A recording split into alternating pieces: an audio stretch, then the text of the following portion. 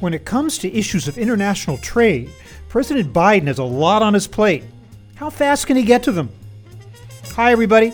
I'm Bob Bowman, Editor-in-Chief of Supply Chain Brain, and this is the Supply Chain Brain podcast.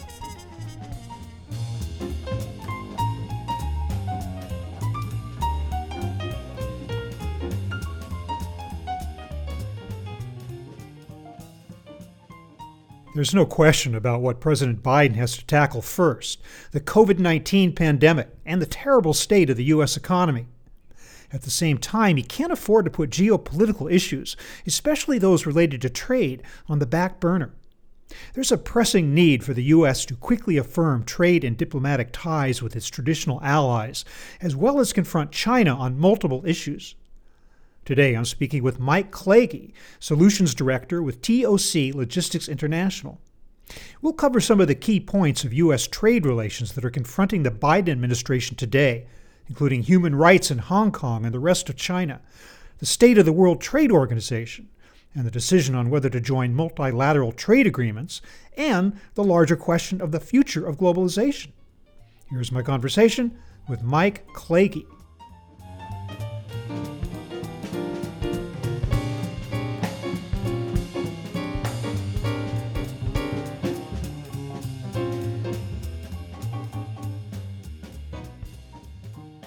Mike Clagy, welcome to the show. Thanks for having me. So we're looking at trade issues and priorities of the Biden administration in the first 100 days. And I think we can all agree that probably priority number one is getting control of COVID-19 and getting the economy back on track. But I'm sure that the new incoming president will also have some big priorities with regard to trade issues.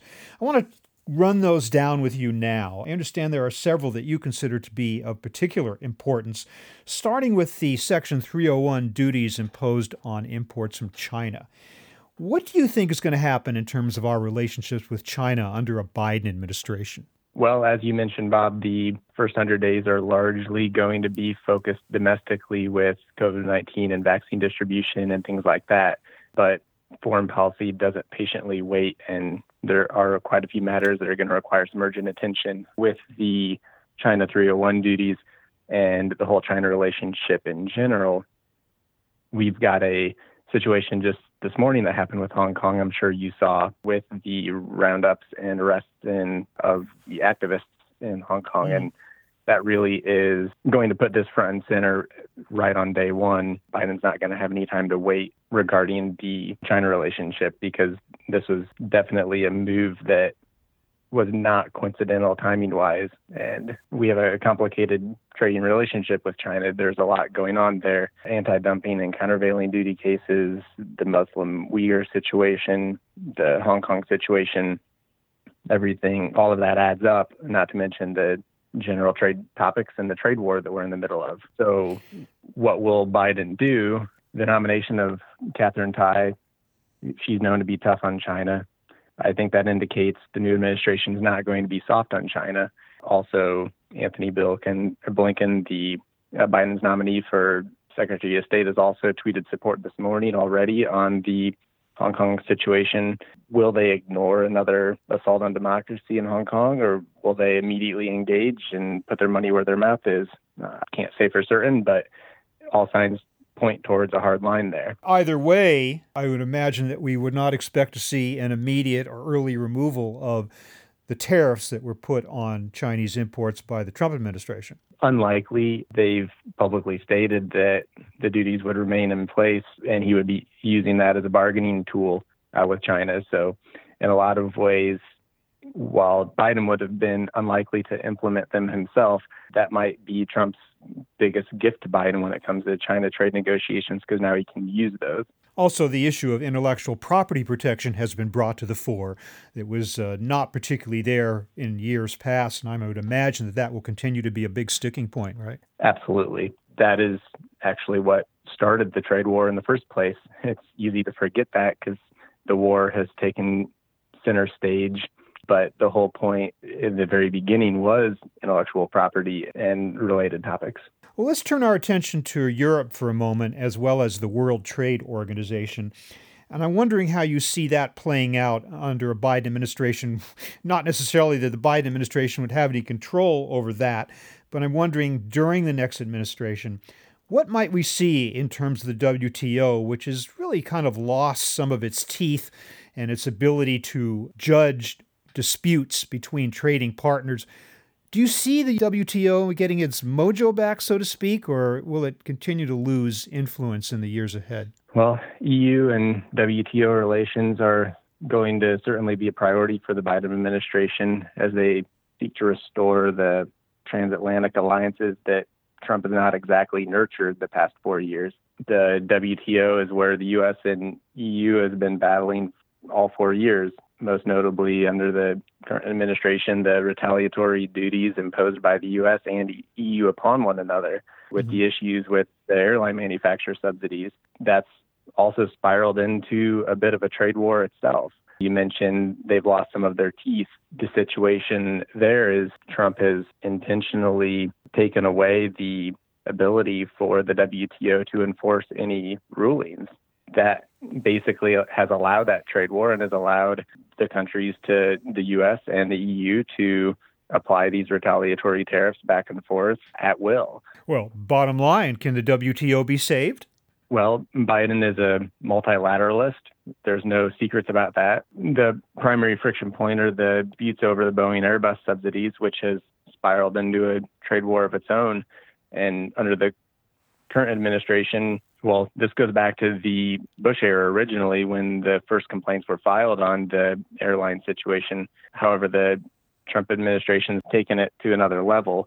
And with Biden, I believe that he will probably try to bring back the appellate body by making appointments and try to put that dispute resolution mechanism back in place so that there can be determinative resolutions to disputes between nations. You think America has that power to do that Biden would be able to do that? He'll certainly try. But as you say, multilateral might be the way that Biden wants to go, but there are also bilateral trade agreements to be addressed, including one with a post-Brexit UK. I'm assuming that that would be high on the priority of his agenda. Yes, a lot of that deal, from what I understand, has largely been worked out with the Trump administration, and that would be the foundation for a deal with the Biden administration. When asked about that, he has been explicit that there will be no trade deals with anyone until he gets domestic affairs in order. So what that means from a timing perspective is anyone's guess, but he's definitely made statements that cool that a little bit and put that a little further into the future possibly. But a lot of the big parts of the puzzle are already in place there. As you point out, though, international trade issues kind of march on with or without us. And one of the things that's marching on, to go back to Asia for a moment, is RCEP, the Regional Comprehensive Economic Partnership involving Asian Pacific nations and most notably China as well. That agreement seems like it might pose a challenge to U.S. interest and influence in Asia. What do you think about it? And then vis-a-vis that, the United States possibly rejoining the Trans-Pacific Partnership is an answer to that. Yes, absolutely. And China's participation in RCEP definitely is something we should be concerned with, because at this point we're on the outside looking in, and that flies in the face of Biden's multilateral approach. Without membership in either, it'll be interesting to see how he handles this. As you say, he could attempt to rejoin the now CPTPP, but that would be politically untenable without significant revisions to that agreement, especially in areas of labor and environmental concerns. He could try to push the USMCA standards into that deal or something similar, but that would probably be a tough sell for the current members. So it may be that the U.S. has missed a boat on the TPP side, and Biden will need to look for other ways to pursue American interests in Asia Pacific. So simply announcing, hey, we want to be part of this party after all, it isn't that easy, right? It's never that easy, as much as he would like it to be, but he has to balance the political climate here as well, which has changed since the end of the Obama administration. Also, kind of a side issue, but certainly an important one, is the possibility of reshoring of a lot of U.S. manufacturing capability from China and maybe Asia as well to this hemisphere. maybe back here, maybe Mexico. Are you seeing any real movement in that area? And do you think that might have an influence on U.S. trade policy if more manufacturing comes back to this part of the world? It could. And with the Biden administration's goals of resourcing, using government procurement practices to boost American investment in manufacturing and related topics, that could have an effect. None of that happens overnight. I feel right now there's a lot more talk of reshoring than there is actual reshoring. These supply chains don't get reworked overnight. Mm-hmm. We work a lot in the automotive industry, and when you look at the vehicle production cycles and globally sourced parts, you almost, in a lot of cases, have to wait until model changeovers and things like that to resource. Even if you try to do it in the middle of a production cycle, you're still looking at that can easily take over a year to make any type of major shift of location of production. You know, Mike, for years we were told by everybody who claimed to be an expert in this area that the march toward globalization was inevitable, thereby fostering the need for all of these trade agreements and things that we're talking about here today. And yet it does seem like in the last few years, public sentiment and politician sentiment against globalization has increased for any number of reasons, whether it has to do with unfair labor standards, environmental standards, the need to manufacture domestically. So what do you think? I mean, I know it's not an easy question to answer, if even possible to answer.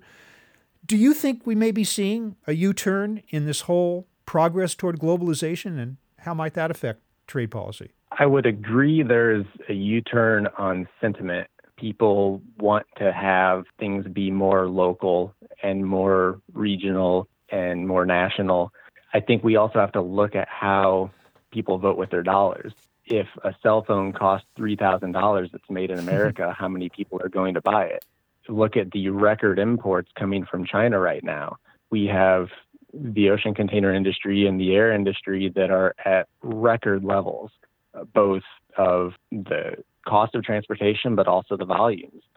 And when you put that in perspective, it makes you wonder, are Americans going to vote with their dollars in a way that makes meaningful change in that? I mean, there's always the question of to what extent it also extends to environmental policies and human rights policies. To what extent do consumers actually care versus wanting the right to buy cheap goods? We're seeing some increase in awareness on that front, but I don't know. Do you think that if this is going to become a big issue for companies, that they're going to be forced to clean up their act environmentally, labor standard-wise, in terms of where they produce, because consumers will step up and say, hey, we're not going to buy your product.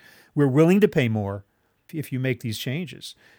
Do you think we're seeing a movement in that direction? I think a lot of people would maybe be willing to pay marginally more when it comes to environmental and human rights practices. A lot of that comes into the visibility and the knowledge. And a lot of people just don't know. It's very hard to know. You have to do a lot of work and a lot of research to know whether the T-shirt you bought was made with forced labor or child labor. Understanding the environmental aspects of the manufacturing process and the supply chain for what you're buying. There's not great visibility to that, especially at the consumer level.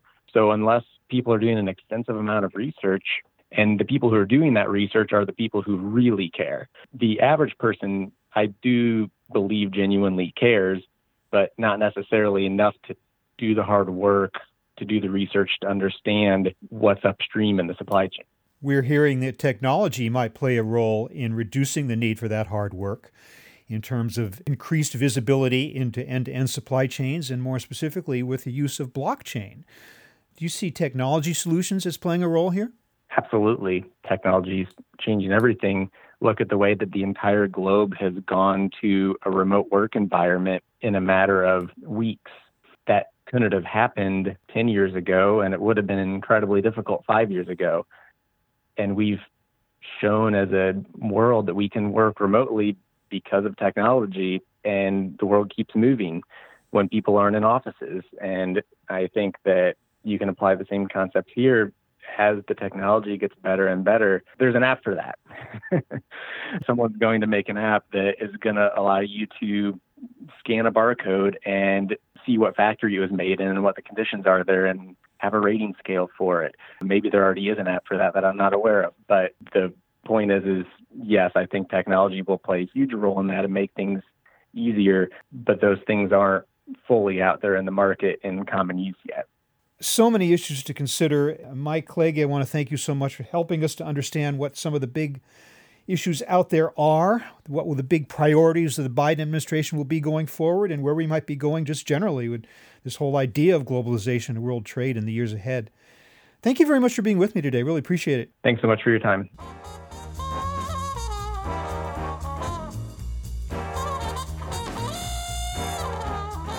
That was my conversation with Mike Clage of TOC Logistics International, talking about the big trade issues confronting the Biden administration. We're online at www.supplychainbrain.com, where we post a new episode of this podcast for streaming or downloading every Friday. You can also read my think tank blog, watch thousands of videos, and access all of our other content, including the digital edition of our magazine.